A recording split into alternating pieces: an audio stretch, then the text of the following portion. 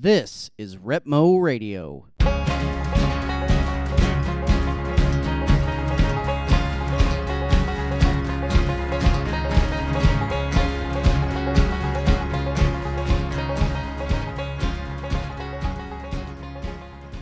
Hello and welcome to another episode of RepMo Radio, where we hear from people of interest and influence who live and work in this city that we love. If you or someone you know has an interesting job, hobby, or a story to tell, reach out to me on Facebook or send an email to jake@repmoradio.com. On this episode, we are going to talk to David Burton. He is a county engagement specialist with the Greene County MU Extension. We're going to talk about several ways that the MU Extension programs really enrich our community and its citizens, but I'm particularly interested in his Good Neighbor initiatives, and we will spend a good chunk of the episode talking about that in particular. Oh, and also his dog Otis. So let's cut in to my conversation with David Burton.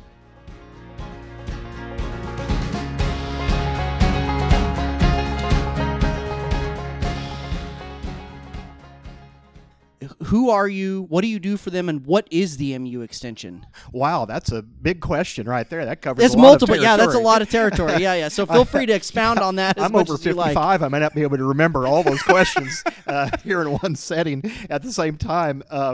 Well, let's start with the work part first, I guess. University of Missouri Extension has been around for over 100 years now.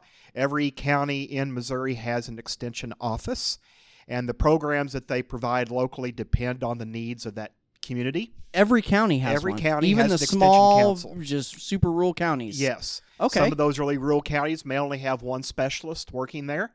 And, of course, we all work multiple counties, and some more than others.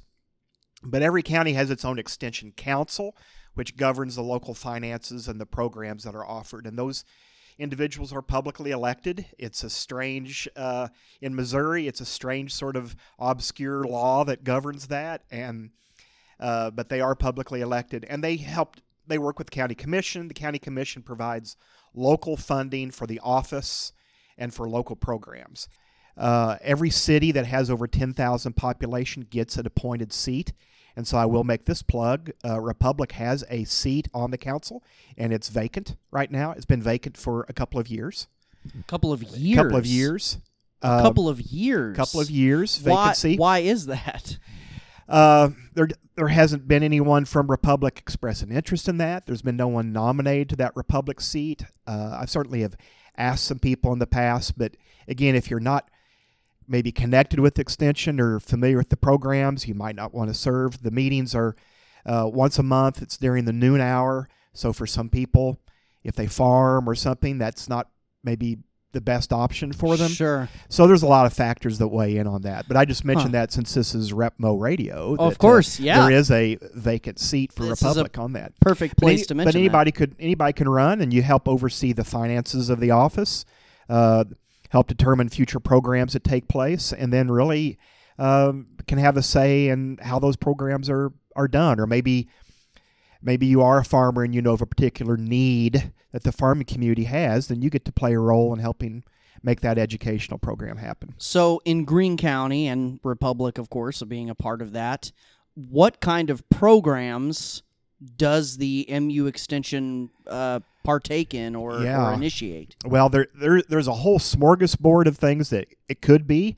We are limited by time and people, right? So for example, we have a horticulture specialist in Greene County, Kelly McGowan. About 10% of her time is on a big research project that she's working on related to lavender and making it a commercial crop in Missouri. Wow. Yeah. That's fascinating. It is. It's a very popular thing to be growing, but there's no real guides or research on what it needs to grow effectively and commercially in Missouri. And so this is a Missouri Agriculture grant that she's working on. I think there's still 2 more years left on that, maybe just a year. And then there'll be some publications that come out from that. But that's the type of research things that we work on that help make farmers more profitable or help people that want to start a business be profitable. So in Kelly's case, then about 50% of her time is with the Master Gardener chapter that's in Greene County. There's 350 Master Gardeners. They get regular training. You have to go through about a 40-hour training to become a Master Gardener. There is a certification called Master Gardener. That is correct. So you're not a farmer. You're a master. A master gardener. Master gardeners are people. This would be focused on lawn or garden type of activities, usually home based. Okay, it's not a commercial. but not landscaping necessarily. Not landscaping. This is This is different from landscaping or farming. This is gardening. Correct.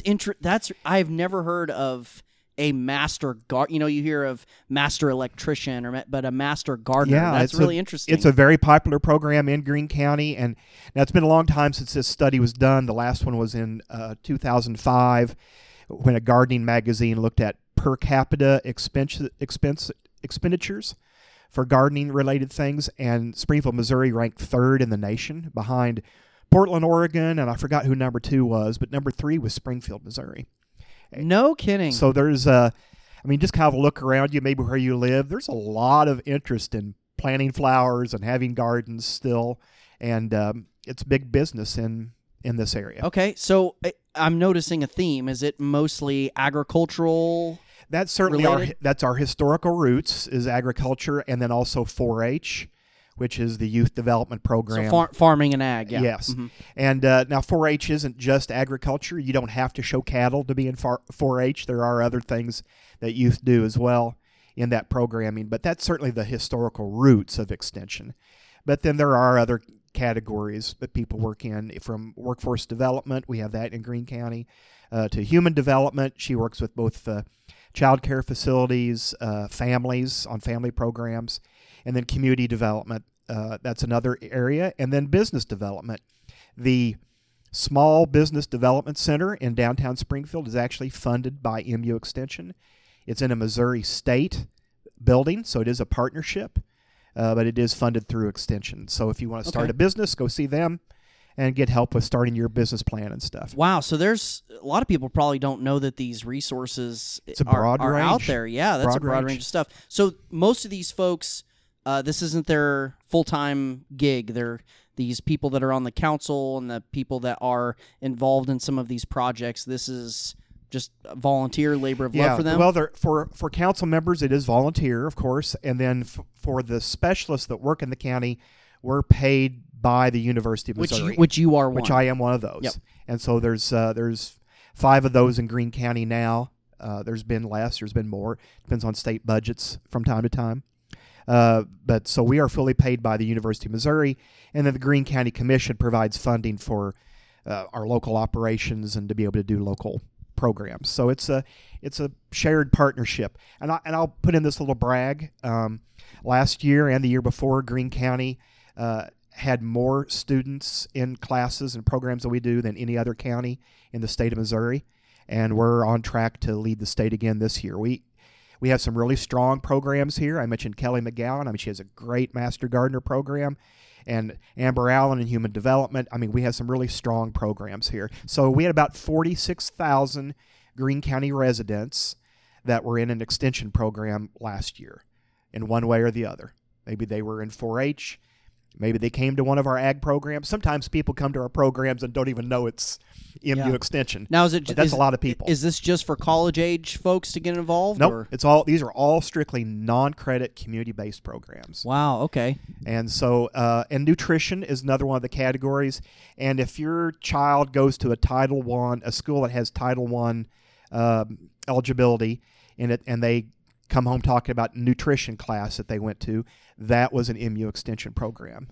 Those in-school nutrition programs are all Extension as well. Okay, where is the MU Extension office in Greene County? Well, the last 12 years, we've been located in the Botanical Center there in Nathaniel Green Park. And the connection there is because of the Master Gardener program. Those trained volunteers maintain the gardens and things there at the Botanical Center. Not a bad place to have an office. Not a bad place. You know, people say that all the time, and I'd like to say that I go on a lovely walk every day around the park, but I do not. It is a rarity. Oh, come on. Come on. I hope you will reflect on your ways, and after this conversation, take advantage, because people are going to hear this and go, "What? You work at Nathaniel Green and you don't even take advantage of walking around?" I don't. It's a sorry state of affairs to say that. All right. Yeah, but it's a beautiful park, and come visit us. Yeah. So let's go back towards the beginning. How did a young David Burton go from I'm 18 and the world is my oyster to where you are now? How did you get connected with MU Extension? What was your journey? Well, you ask at the beginning, who is David Burton? And first and foremost, I'm a believer and follower of Jesus Christ. And so when we look at my career path and we say, how did that happen? I have to say, God on a lot of that. It wasn't part of my plan necessarily. But then you look back at the age I am now, and you can say, oh, okay, if not for that, then this wouldn't have happened. And if not for that. And so I went to college with aspirations of being an attorney. That was kind of my dream. I like to say that that was due to watching too much LA Law on TV. I thought it would be a really cool career. But I got into journalism in college because the creative writing class I wanted to take was filled, and I had to get a writing credit in. And so I took journalism, and I ended up being the editor of the college newspaper and had a lot of fun doing that, really enjoyed that and enjoyed writing. Well, I went off to law school, and after a year, the summer that I came back, I was really struggling with whether or not to return. My grades were okay. It was just really the first time in my life that I did not like school. I think there's a lot of factors on that, just bigger campus maybe, and well, and that says a lot from a guy who works for a college. So there were, if you didn't like school, I didn't. At that phase. I just did not. And my father had passed away about a year before, and I think there's a lot of factors in that. But I really did spend that summer kind of soul searching on what I should do. And the newspaper in Willard, Missouri, came up for sale, and a company out of Georgia bought it, and then contacted me about would I want to be the managing editor.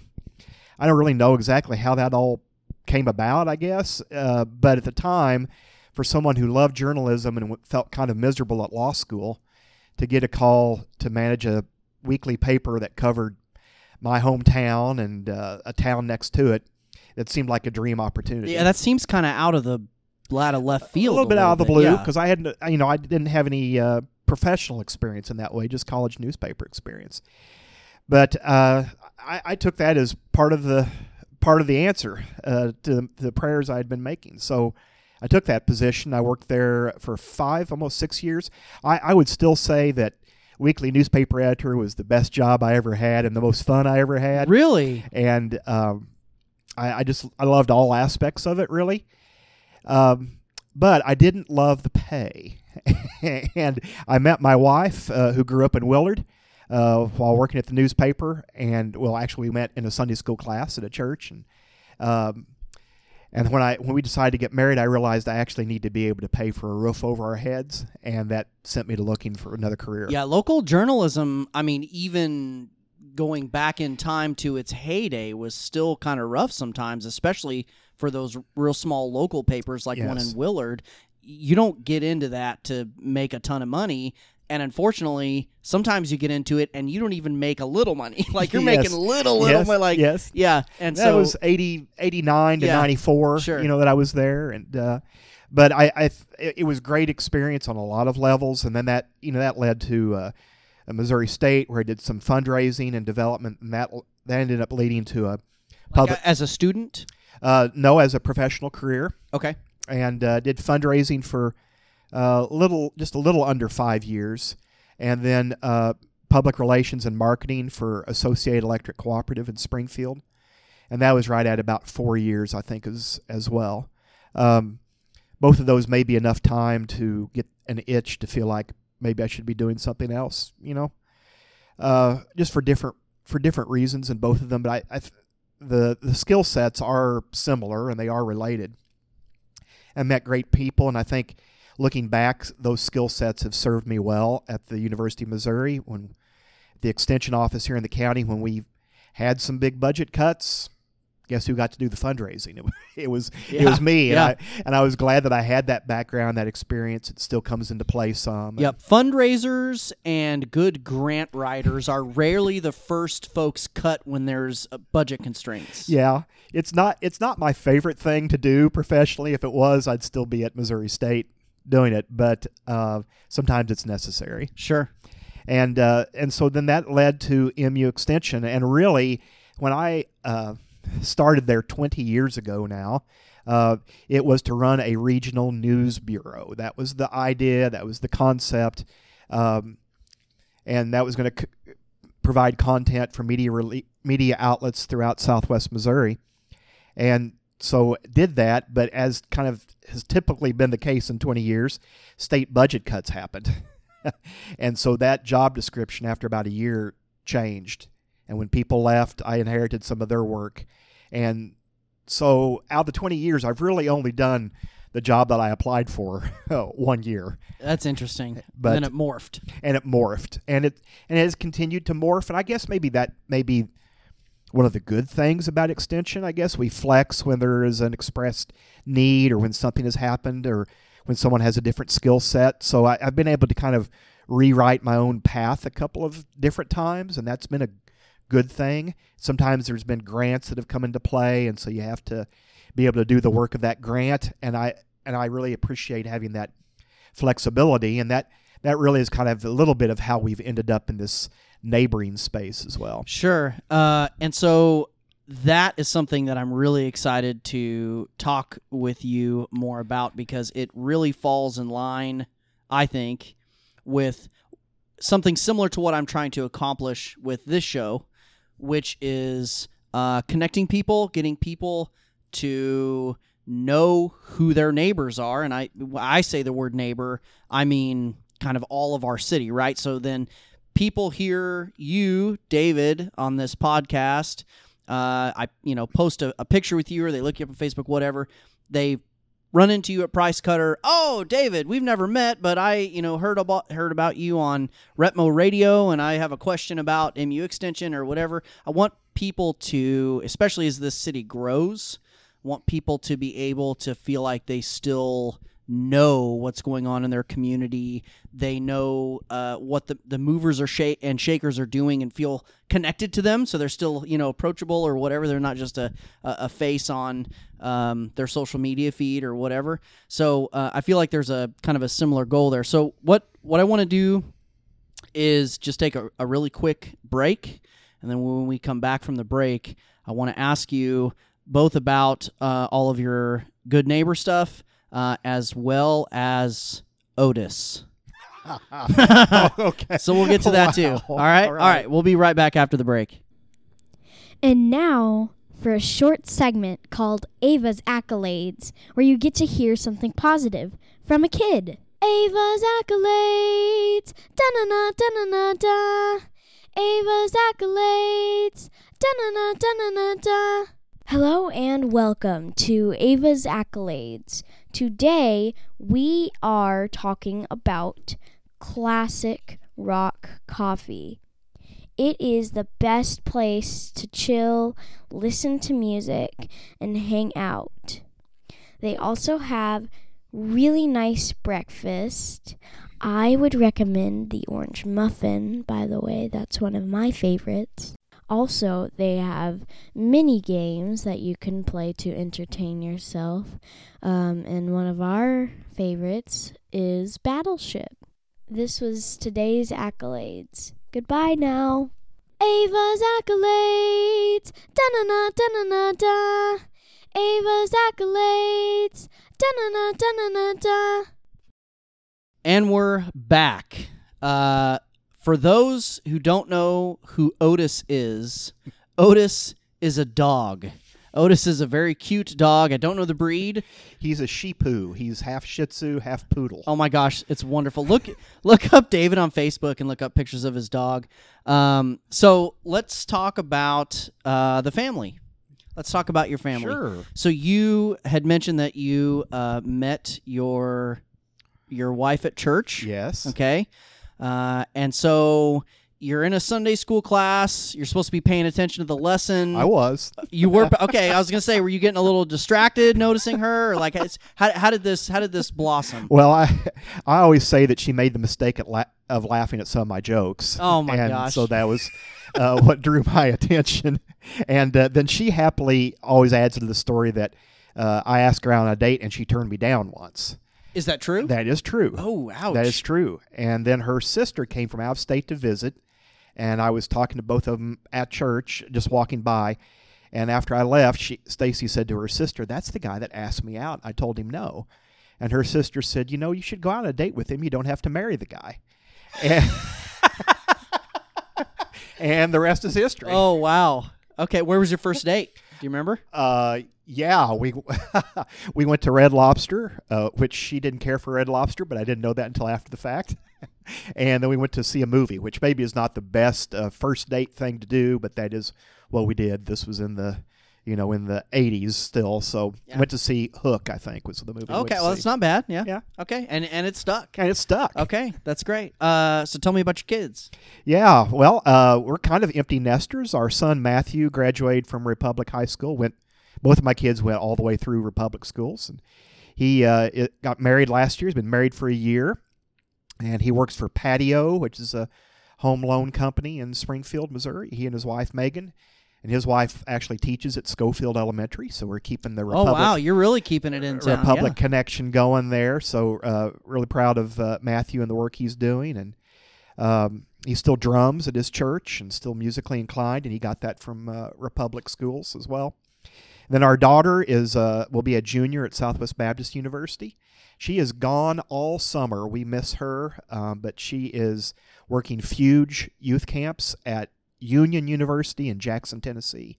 So that's really cool. Proud of both of them and the the connections they're keeping. And well, one more personal thing I want to ask you. It's funny. I always ask them like, hey, is there anything you don't want to talk about? I always ask my guest that, just if there's something I uncomfortable want to avoid. And he's like, you're not. I mean, it's not like we're going to talk about my love life. And now I realize that that's exactly what I asked. I didn't realize that that's actually. Well, we didn't go too deep into that No, area. no. And I realized I just bragged about my kids and I didn't say anything about my wife, Stacy. Stacy is a speech therapist at Schofield Elementary, and that's a big part of how we ended up over in Republic to begin with. So yeah, we've been married for 29 years, love of my life, and really proud of Stacy.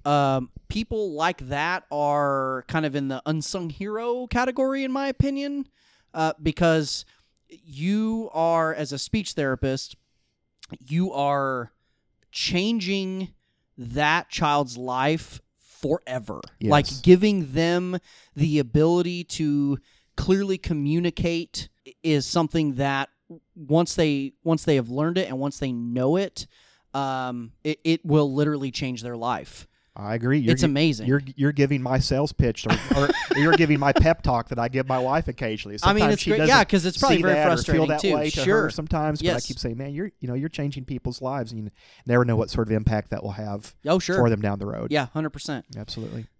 So this good neighbor. I don't like the word stuff, but there's a lot that that this encompasses. So I'm going to have to use the word stuff, and then I'm going to let you break this down.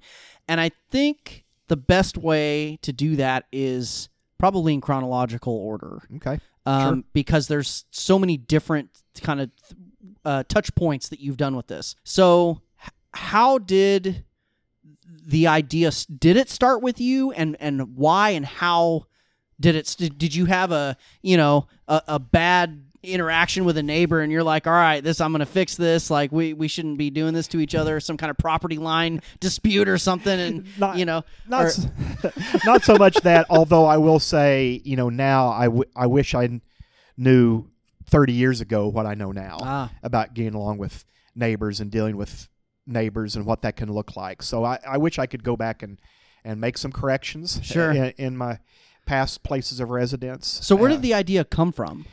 Well, I guess the truthful story is that, and that's what we're here to tell. Our church, we attend Ridgecrest Baptist in Springfield, added the word neighbors to the mission statement. And the pastor gave a sermon about loving your neighbor. And honestly, I heard the sermon and I left thinking, well, I've already got that. I mean, that's me. I love my neighbor. I don't throw loud parties. I pick up after my dog Otis when I take him on a walk, and I wave at people, so I'm the perfect neighbor. And we left that next day to go on a little vacation to Colorado to visit my sister-in-law, who I can credit for Stacy going out on a date with me. And her church, she works at a church out there, and we went with her to church, and they were just kicking off their new theme for the year, which was Love Thy Neighbor. And I'm a little hard-headed sometimes, but, this is number 2, and I'm thinking, maybe I should be paying a little more attention to this subject matter. And then a few days later, a fellow co-worker of hers came to me and said, hey, I hear you like to read books. You might like to read this one. And he handed me a copy of the book, The Art of Neighboring by Dave Runyon. And so this is number 3. And so God's in a short span of time. So God kind of has my attention on this subject. But really, I would have already said that I was the perfect neighbor. I was just, I did everything a neighbor should do. I was quiet and left people alone. And which is kind of the cultural narrative of what a good neighbor is. And so coming back across Kansas, I listened to a lot of books on Audible. I started listening to Art of Neighboring, and I wasn't even through chapter 1 yet, and I'm like, oh my word, I'm a horrible neighbor. I'm not a good neighbor at all. And that book just kind of wrecked me on what that meant to be a neighbor, and caused Stacy and I to have a lot of conversations about what that looks like. I mean, as our kids had gotten older, we spent less time on the driveway with them and their younger kids playing, and neighbors, in the driveway, which happened quite a bit when they were younger, but later on never happened at all. And people around us had sold houses, and they'd come and gone, and new people had moved in, and we hadn't even cared enough to get to know their name. But I really was adopting the cultural narrative, and this is still the cultural narrative. Most of the research will show that Americans will say a good neighbor is someone who's quiet and leaves me alone. And that's really what we had fallen into. But in reading that book, I realized, man, we're not doing this the right way at all. And if we're really going to love our neighbor, the opposite of love is not hate. The opposite of love is just apathy. And we had apathy. We weren't invested in their lives enough to even know their name. And so we really did set out on a journey to really change that, to introduce ourselves, to try and build connection with our neighbors, and through, small ways, and big and small, I guess. Neighboring's sort of a crock pot. It is a slow process, a little bit, but we were very intentional in trying to make those connections. And that just kind of grew in ourselves. And then COVID came along, and a couple of neighbors said, let's organize some things in the neighborhood. And so each week we had a different theme. During COVID, we had an art walk, and we had a teddy bear hunt, which is based on a book where families put teddy bears in their windows, and kids walk along and, look for the teddy bear like they're hunting for bears. And I'm trying to think of what some of the other themes were, chalk art and things. So we had different themes throughout COVID. And somewhere in the process of doing that, it probably happened after a nap. That seems to be when my best thinking occurs. It dawned on me that, wait, this isn't just a personal interest. This is actually community development. This is taking community development back to the grassroots. Because a lot of the work I was doing was either leadership training in groups or working with city governments. And that's all fine. There's a niche for that. But looking at our neighborhoods and the people that live in them, that's really more of a grassroots approach. And what I sometimes say now is there's probably nothing I can do that changes Washington, D.C. There's very little I can do that changes Jefferson City, but there's a whole lot I can do that impacts my neighbors and neighborhood. And if I just take an interest in building those connections with our neighbors. And so that's really what we've set out to do with personally, and then also with this sort of program through Extension, where I'm teaching on the topic of neighboring and trying to get people willing to invest their life and set some time aside to get to know their neighbors and build those connections. And we've seen some great things happen around the county, but there is still resistance to that idea. That is, I'm trying to change the cultural narrative, and that takes time for sure. Yeah, in a broad sense, because, I mean, I can think of several people that I know that I'm friends with off the top of my head that I've heard them say this or something similar to where, oh yeah, somebody, moved in across the street, I hope they keep to themselves. Or when a neighbor, someone in their neighborhood does come up to their door and is like, hi, you want to come over for dinner? And they're like, oh, that person on our street. Like, oh, they actually came over and tried to talk to me. They want me to go in their house. Why? I just want to come home and be left alone. Like, there are people that I know a lot of people that are that way. And, I'm a person who I like to get to know people. So I'm that person in the neighborhood that's like, hey, da-da-da-da-da. And you can just tell when people kind of recoil, right? Or you're outside, they're outside, you kind of make eye contact and they, kind of duck and dodge and, whatever. How I compare that to thinking about neighborhoods, 60, 70 years ago, or prior when, and I know people don't like this word, but there was more of like a collective mindset in the neighborhood, right? That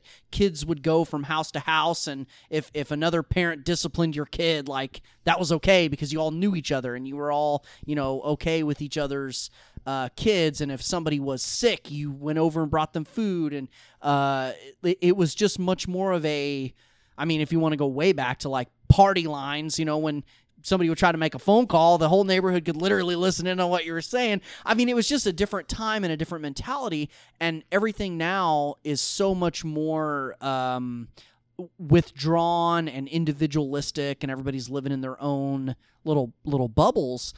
And so, I mean, how are you working to overcome that, right? To, I guess, to make that culture shift for people who are just kind of like, like why? Yeah. Well, you've covered a lot of territory in that, and in these questions. It is a big subject. When I kind of realized, okay, this has an application to community development, I need to read up on this subject a little bit, see what current research there is out there. And the fact is, the Art of Neighboring book came out 10 years ago. And really over from 8 to 7 years, there's been a massive amount of research and study and books coming out in this subject area. And so it's not my original idea by any means. And so I really set out to try and absorb a lot of that research and topics. Neighboring is the only thing I've read on and the only type of book I've read on over the last 3 years. And there's a new one I picked up this month. And so I do a class. I talk to authors about the subject and researchers about the subject, trying to kind of grasp what is kind of like an amoeba at times. It's a big topic and has different pieces to it. And so there's a lot that goes into answering a question like that, I think. It's a massive topic. And I think you talked about how people used to neighbor in the past. And one of the interesting things that I've come across is there was a research study done in the 1950s by Harvard Medical School, when they ask people about what it is that makes someone a good neighbor, and then they categorize those answers, and 92% of the responses to that survey had to do with social connection. A good neighbor was someone who would watch your kids, they were someone that invites you over for dinner, is someone that you played cards with. All these things were about social connection. And we are created as social beings. I mean, we are meant to have that social connection. And I will just say, Facebook does not count. And some of these other things do not count for that social connection. And don't argue with me. You can argue with the research that is pouring out on that subject matter and the detrimental effect of that. So all this research that's come out and social connection, well, these researchers at Harvard came along in 2016 and repeated that study question. And the responses to their study came back like 180 degrees different, where now 80% of the respondents were basically saying a good neighbor is someone who's quiet and leaves me alone. So that is a titanic shift in how we respond and look at our neighbors. And State Farm did some research studies in 2015 and 2016 And from their studies, they found that this idea of a good neighbor didn't even have a positive connotation anymore. They changed their jingle there for a while. They changed their tagline for almost 2 years, and then they brought back the like a good neighbor some because it's just so iconic, I think. But from those studies, they were saying this might even be such a positive thing for in a lot of people's minds because they don't have a background experience for it.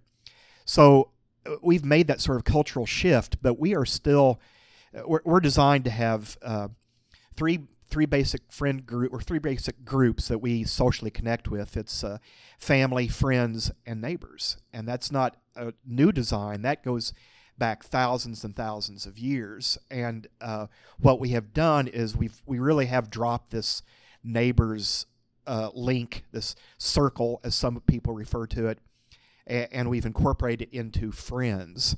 And there really is a difference between friends and people that are neighbors. So neighbors are sometimes referred to as weak link in that social connection, but there is really power in having those weak links. Your weak links, your neighbors, are often your first responders when there's a disaster or when you have a problem. They connect with your family more. When you have proximity, it is easier to connect socially in some ways, but that's also the first people you should work with to resolve problems in your neighborhood, in your community even. Don't just automatically call the city. There's lots that we can do as citizens by working together. But there's also communities that have strong neighborhood connections see about a 60% decrease in crime. That's one of the statistics that sticks out. Someone who is isolated and does not have neighbor connections, there's a health equivalent to that. The health equivalent is smoking a pack of cigarettes a day. That really? If you're disconnected from your neighbors, you might as well just go be smoking a pack of cigarettes a day. It has that sort of negative health impact on you. You don't realize that, but that is there's several significant health research studies on that. One more recently, even cited by the U.S.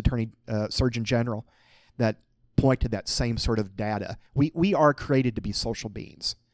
And those people living around you, the proximity, it makes it easier to have that sort of social connection, but we have really gotten out of the practice of doing that. Well, I wonder, you can choose your friends.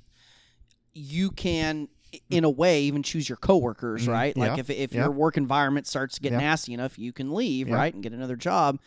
You can't. You can choose your church group, even, right? Yes. You can't choose your neighbors. You have no control over, who lives across the street from you. I think that's a good thing. Okay, can you expound on that? Yeah. Well, there's a great. I think that might be the key of maybe one of the keys why people are like, yeah, I don't know. I mean, if I get lucky and my neighbors are cool and I like them, then fine. But you can't. I didn't pick you to live next to me. Well, I'll give this plug first. There's a book called Placed for a Purpose, which is a great book and kind of addresses this issue from a Christian worldview about being placed someplace with a purpose for those around us. But when we talk socially, we can even talk the democracy. Americans have lost the ability to have civil discussions and relations with people that have different opinions from them. And so much so that now we just gravitate toward the Facebook group that has everybody that has our personal opinion. So we have marginalized people around us and really just have our own clique groups. That is not good for a democracy. Alexis de Tocqueville, 220 years ago, wrote about the key to the American democracy, and he said it was the fact that we gathered together in associations, like clubs and things with people that did not have the same opinion, and we were able to talk about important issues to the democracy. That was the key to our success. How do you think that's working out these days? Do you see that playing out in just the modern political arena, right, even locally? Echo chambers. Echo chambers, and if you don't have the same opinion to me, it's not just that you're wrong, you're evil, and this inability to talk with people. Many people have no place to even practice that because they do not even know or talk with their neighbors. I know when we set out to meet our neighbors, we discovered a gold mine around us of backgrounds and experiences. And while I would have initially said my neighborhood lacked diversity, because everyone looked a whole lot like me. When I got to know people, I realized it was full of diversity and experiences. I have, different lifestyles around me. I have veterans living around me. I have a 4-time Purple Heart recipient that lives near me. And, I honestly just kind of always thought he was cranky. But then when I heard his story and understood what had happened in his life, I understood a lot more about him and really gained a super appreciation for him. And then other neighbors that, have had very different experiences, so they see things differently from me. And my life and my understanding of issues is richer because of that, not weaker. And so when you think about what we've just experienced in our own lives, in our own neighborhood, and you multiply that across the nation, you can see what type of challenge we have. Sure. So what would your advice be to somebody who hears this and goes, I'm feeling kind of convicted. I don't know anybody on my street or in my neighborhood. I'm kind of introverted. We've lived across from each other for like 7-8 years, and I've never done this before, so now I'm going to be like, hi, you that I don't know your name after 8 years. Do you want to be like friends? I mean, like, so how do you tell somebody who is like, you know what, David, you're right. Like, time to get to know my neighbors.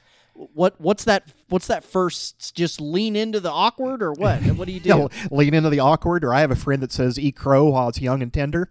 And so if they've lived across the street from you for 7 years, you're going to have to eat a little crow and say, man. And frankly, that's what my wife and I had to do. We knocked on the doors and said, hey, I know you've lived here for 3 years. We've never introduced ourselves. That's on us. Here's all of our contact information, cookies. We want to do a better job of interacting with you and getting to know you. And it was universally well accepted on all the doors that we knocked at. I can't promise you that'll be the case for everybody. So you didn't like wait till they were outside in the yard. You went up and just knocked I went up and knocked on doors. Not everybody's comfortable with that. If you want to wait until they're out in the front yard and catch them, that feels less awkward to you, I'd say go for that. Sometimes people come to some neighboring classes and they leave and they're saying, man, I'm going to go throw a block party. And my encouragement is don't do that. Not at first. Not at first. My encouragement is the first step is getting to know their names. That's the first step.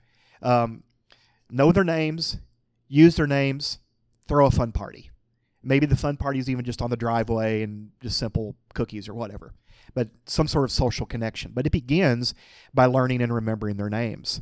If you're like me, I had to hear their names, and then I went back home and wrote it down so I could remember and I could use those names. And even in the example, the question you were asking about, oh, hey, so-and-so, man, there's nothing that helps a relationship more than using somebody's name. There's a big difference between seeing your neighbor out and saying, hey, you, versus being able to say, hey, Matt, how are things going? Yeah, absolutely. It moves the relationship along a lot. So that really is the first step. And maybe you just, my wife and I sometimes refer to it as the ministry of being available, just trying to make some time in our normal flow of life to hang out the mailbox a little longer, sit in the lawn chair on the front driveway, just being available and catching people when you see them out, when you take your dog on a walk, being available to stop. Yeah, sure. And willing to stop and have a conversation, not just leave it with a wave. And there's another approach that we talk about sometimes called plus ones, and that is you want to try and make every day a plus one day for neighboring. And a plus one is some sort of positive interaction with one of your neighbors. Maybe that is just a text message to check up on them. That could be a plus one. Maybe it is just a smile and a wave on the driveway. But I think if you track that, you'll see that if you're not really consciously thinking about it, you're liable to go weeks and weeks without ever having a plus one, especially in a clicker neighborhood where we click the garage door, we drive in, and we click it, and the garage door goes down. So trying to have a plus one, it makes me more conscientious of who have I interacted with today? Have I checked on a neighbor? And if you do those plus ones over time, it really builds those relationships. And I'm not suggesting you do this because your neighbors are a project or because you need to fix them or anything like that. This is really about positive relationships. And when you have those positive relationships, then you can work through problems if problems come up. Or there may be an asset or something in your neighborhood that you all want to rally around and work on together to make even better. But you got to have those relationships first. Yeah. You mentioned a class. Okay, so there's a within your capacity at MU Extension, there's a formalization to these ideas. These aren't just, hey, these are things I talk about and write about and am passionate about. Like, you're kind of making this a formal initiative. Am I describing that right? So what is available to folks who are more interested in being a good neighbor and changing their community for the better in this way? Yeah, well, we do have a process that we kind of go through, and so I had to convince someone above me that this was something to test, and we set up some different things that would be test pilots in the neighboring space, and some of those worked out well, and some of them didn't meet our expectations. So there's been some classes, even online and other formats, that maybe had a lot of attendance and then fizzled and maybe didn't have the impacts that we were hoping to. So we're always looking to change and experiment with things. Right now, formal classes, I do some of them at the library around when I'm invited to do so, but the two that have really, or the one that's really stuck, is something I do every month called Neighboring 101. And we have different guests and authorities on this subject from all over the nation that join in on that Zoom class. If you can't attend live on Zoom, if you register for the class, you will get the recording of that. So you may learn some things or be challenged in some areas through that Neighboring 101 class. So I do other one-offs with groups that want something done. We've also settled in on doing and offering sort of mini grants in the community. If you're wanting to do something in your neighborhood, we'll reimburse you up to $250 if you apply for one of our mini grants. We do have a cap on how much of that we do each year. And then two big initiatives. March 20th is Won't You Be My Neighbor Day. And so we've done a kindness challenge the last couple of years around Mr. Rogers' birthday is what that date is. And this year our goal was to document 100 acts of kindness. So we ended up documenting 854 in Greene County that people reported on. And then the big initiative in the fall is what is now being called Missouri Good Neighbor Week. Okay, so I want to butt in on this one because I'm gonna correct you on something that you said earlier. You said, I try not to focus on not being able to change things in Jeff City. Well, that's but true. That's not actually right, David, because you got involved with our local state rep, Bishop Davidson, yes, to actually get formal legislation passed in the state to make Good Neighbor Week a thing. That's true, and thank you to Representative Davidson for the effort he put in on that too. It came down to the last day of the legislative session. Oh, no kidding? Yeah, no kidding. Yeah, he's been on this show as well. So if you're interested in learning more about Bishop, you can check out his episode from last season. He's a good dude. He is a good dude, and I'm thankful for his help on that. It's there is a National Good Neighbor Day. It was signed into law by Jimmy Carter. It's on September 28th. So it's not like National Pretzel Day or National Dog Day. I mean, it's an actual federal it's law. Legit. It's legit. That seems like a very Jimmy Carter thing. So yes, it does. Yes, it does. And so in Missouri, what we've done is our Missouri Good Neighbor Week begins on National Good Neighbor Day, and then it extends for 6 more days. So because September 28th kind of moves all over the calendar, right? And so having a week, that does not change everybody's life. It doesn't automatically make everybody a good neighbor. But what it does do, it gives us a chance once a year to remind people of the importance of neighboring and encouraging groups and organizations to do things at that time that we hope are a spark plug to people to do neighboring more on a regular basis. And so this year, what has been a trial in this region, in fact, the first Good Neighbor Day trial I tried was here in Republic 5 years ago. We did a small project with the city, and then focused on Republic again the next year in a different way. And so now here we are at this stage where we have people joining in from across the state. And we're going to be, with those teams and partnerships around the state, recognizing the best active neighboring and the most engaged neighbor in every county of the state, or at least in every county that we have a partner. And people are signing up for that right now, and it looks pretty strong. I don't think we'll get all 114 counties. Maybe that's just my negative tendencies, but we're gonna have a lot, and our goal is to document 10,000 acts of neighboring during Missouri Good Neighbor Week. Wow. So, want you to hold me accountable to this, okay? On Good Neighbor Week, what I am going to do, and what I challenge anybody listening to this episode to do, is I have a small little cul-de-sac, and I'm going to introduce myself. Even people already know me or have seen me or whatever. I'm just going to go and be like, hey, you know what? It's Good Neighbor Week in the state. I figured this would be a good enough time as any for me just to come up and be like, if you don't know who I am, this is who I am.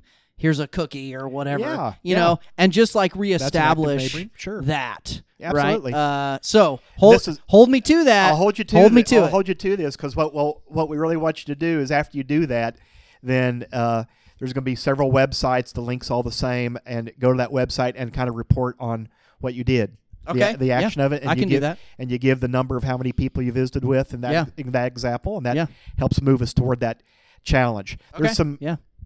There's a statewide sponsor and some others that I'm talking to in the next couple of weeks, so I can't give full details yet, I guess. But I think there'll be some exciting things with that project. And if you're an introvert, maybe it just means write a nice note to your neighbor saying, I really like the way you keep your yard, or I really admire, something about you, or just a nice note. Maybe it's their address. Their address. Maybe you're introvert. In the mail. More of an introvert, you can begin with a note, or maybe it's a note, nice quotes or something on the sidewalks in chalk, or maybe it is a plate of cookies, or introducing yourself. There's lots of different ways you can do that. In fact, we have something on our website called 100 Acts of Neighboring. They're all easy starter ideas on things you could undertake. But then just be sure and come back and report that during Missouri Good Neighbor Week, so we can celebrate it. Hold me to it. There was a neighborhood, though, in Republic that got a statewide ranked. Is that right? Like third place? That's a national rank. National rank. Third place nationally, a neighborhood in Republic. That is correct. Holy smokes. Can you tell us about that? Yeah. So there's an organization called Neighborhoods USA. They had their 47th annual national convention this year. Most of the members of that organization are urban-based. That's kind of been its focus over the years. But part of that conference, they do an awards program. You have to submit applications and ideas, and then they pick finalists to come to the conference and present. And you can sit on presentations to hear what other organizations are doing or other individuals. And so I got to go and did 6 presentations, and we came home with 5 national awards. And one of those was for Stony Creek Estates, which is the neighborhood I live in. And we looked at the projects we'd done in that neighborhood over the course of 2 years, from pandemic to 2021. The end of 2021 is what we profiled, the efforts that we did there. And it was selected as third best neighborhood of the year for social revitalization. Wow. So you went from like that initial hearing that sermon, I'm a good neighbor, I leave, oh, shoot, I don't know anybody, to fast forward a couple years, and now just because of taking a little bit of initiative, not that the award is why you do it, of course, but like that just shows how much intentionality can do to a group of people who are all living in close proximity to each other. Absolutely. Absolutely. The university loves employees and specialists to be involved in research, and they love to be able to talk about impacts and awards. And so, honestly, it's because of the career that I applied for those awards, because to have a little bit, see if I could come up with a national award that'd give a little legitimacy to the work we're doing. Sure. And so it was not like for personal pat on the back. It was really that's important to the work that I do. Yeah, absolutely. And so I did not expect to have that sort of success. I was just thrilled that I was getting to go and do some presenting at the awards, and I was thrilled to hear other people's ideas. But the 5 awards was a biggie, and one of the things that pushed the Stony Creek over the over the top into the final 3 was a PSA program that KY3 did last year. One of their KY3 for Kids series, they did neighboring. I approached them about doing that for National Good Neighbor Day, and they came and filmed all 4 segments there in Stony Creek. And so we lined up neighbors, and we met and we were, involved in doing those PSAs. And that was really, really unique, not something they had seen from another neighborhood in the past. Wow. So you have mentioned the website several times. I know I'm aware of a blog that you regularly post on that you have that looks like a personal blog. But then the website that you're referring to, I'm assuming, is in the MU extension. It is, yes. Okay. Extension.missouri.edu. And so you can type in neighboring in the search bar. It's going to bring you some articles. If you want to go to the Greene County specific page, there's something on there called the Engage Neighbor Program. That's one of the tabs, and that'll give you some links to some ways that you can connect with some of the programming and work that we're doing in this space. Okay, and then can you tell us about your blog? And then also, you're now affiliating with the Springfield Daily Citizen. Is that right? That is true. So my blog, it's called We Are Neighbors, and it's actually the name of a neighboring initiative that began this year at Ridgecrest Baptist Church, and because that is in the mission statement, and they've really tried to have a concentrated focus this year on getting members to connect with their neighbors in a positive way. And We Are Neighbors is the name of that sort of campaign, and so that's the name of the blog as well. And then I may be getting tired. I've already forgotten what the second question was. The Springfield Daily Citizen. Citizen. The Springfield Daily Citizen. That's okay. Thank you. The editor there approached me about writing a monthly column on the topic of neighboring. And I also write a column in the Greene County Commonwealth and have for I have read it several times. Over a decade. And over the last couple of years, that has become pretty focused on the topic of neighboring as well. Neighboring and placemaking types of topics. Okay. And so, I was glad to be able to get to do that in the Daily Citizen. I always say if anybody's talking about neighboring, we all benefit. So any of those opportunities to do that, I try to say yes. And if it gets people thinking about that or thinking about being a better neighbor or doing an event in their neighborhood, we all ultimately benefit from that. So you're doing a lot of writing about this topic. A lot of writing. Yeah, maybe put it all together in a book someday? Perhaps. Surely it's crossed your mind. It has crossed my mind. Surely. I have a couple of books I've written actually in the past on one-room schoolhouses. So I have done that before. I regurgitate a lot of information right now. I'd have to come up with some unique research and unique ideas. Yeah. And this year we are, through the extension, doing a Springfield area, it'll cover all of Greene County, study on neighboring, 15 very basic questions to establish a baseline here. And then the idea is we're going to repeat that every year to see if some of these efforts are helping move the needle on some of these things about how people interact with their neighbors or how they think about that. You just think about, even in Republic, if every neighbor is doing their part to try and love and get along with their neighbor well, if we're thinking about that and how we interact with other people, even in the broader community, then we really become ambassadors for the town of Republic. As Republic grows, I think it's going to be more important than ever to be connected in those neighborhoods, because it's going to be increasingly easy to feel like a number or be lost in the crowd. One of the primary reasons that people do not connect with their neighbors is selfishness. When I've done a presentation on neighboring, I always say that the research points to several factors. Loneliness. If you're already lonely, you're less likely to try and connect with those around you. There's plenty of research on that. Retreat.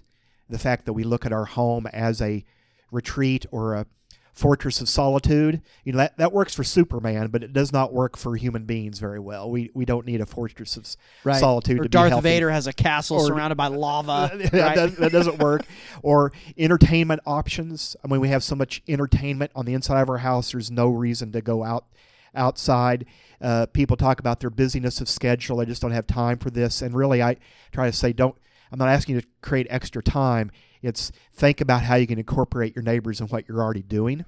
That's a better approach. And sometimes people say, I'm afraid of what I'm going to get into. I'm afraid of what the mess will be with these other neighbors. Community is messy, David. And it can be. It can be messy. Yes. And so those are the ones I've always focused on until I heard this speaker a couple of weeks ago. It said she really thought all of those excuses could be summed up with the word selfishness. And so for me personally, that has been pretty convicting here about how many times do I choose self over neighbor connections, self over other people. Is there anything on this topic that I have neglected to ask or that you would want to say? Well, we have covered a lot of ground for sure. And one of my dreams for Republic is to really to hopefully grow a network of neighborhood associations. These are not HOAs that have rules, and that is not what I'm talking about. I'm talking about citizen-formed associations for the purpose of social revitalization, for the purpose of helping people feel connected. And in those associations, really looking at what the asset is where you live. So where I am at, I have a goal in this next year to really kind of set out and try and create an Owen Park Neighborhood Association. Owen Park is next to my neighborhood. That is an asset for the neighborhoods that adjoin that. And so can that be a common asset that we rally around in some way that can help lead to social revitalization in those neighborhoods that adjoin? So that's kind of my goal for the next year or two, and specific here in Republic. And it's part of that being a good ambassador and connecting with neighbors, and maybe that's something we can spread throughout the city. Awesome. I have one more question that's not about this. Okay. What is your favorite restaurant in Republic? Where do you like to eat? Wow. Top of your list. Well, we love to eat. We hop around. we hop around. That wasn't the question. We do hop around to lots of things. I think if you were asking my wife about where did she like to go for lunch, she would have to say Ease In. Okay, all right, yeah. She goes by there every once in a while and gets something. She loves Mexican. Honestly, we like El Charro. Okay. We go there quite a bit. Yeah. And Hetty's Barbecue. Hetty's, we hit both of those quite a bit. Yeah. But I know that we have spent money at every restaurant in Republic. I think we have good variety. I guess there's always room for more. But man, I really appreciate the variety that we do have and the options. Okay. So what I'm hearing is if I have to pin you down for one, I'm hearing El Charro. I'd be okay with that. Okay. Sure. All right. We'll say that. Okay. Wonderful. Well, David, thank you for coming in. You were on my list for season 1, but just for one reason or another, I don't know why I never circled back around to you for season 1. And so when I started up season 2, you were one of the first people that I reached out to because I'm like, this guy is connecting the community in a big way, and this is going to be exactly what we need as we're, growth, which is wonderful. But when you grow, you need programs and intentionality like this so we don't lose our soul. Yeah. Yep. Yeah, we have to be intentional. That's a great word to use. You have to make that intentional choice. I'm going to linger at the mailbox, visit with a neighbor. I'm going to make an intentional choice to be in the front yard. It is very much intentional. Exactly. David Burton, thank you for joining me on Repmo Radio. Appreciate the opportunity. This has been another episode of Repmo Radio, where we talk to people of interest and influence who live and work in this city that we love. Thank you for joining us, and we will see you next week on the next episode.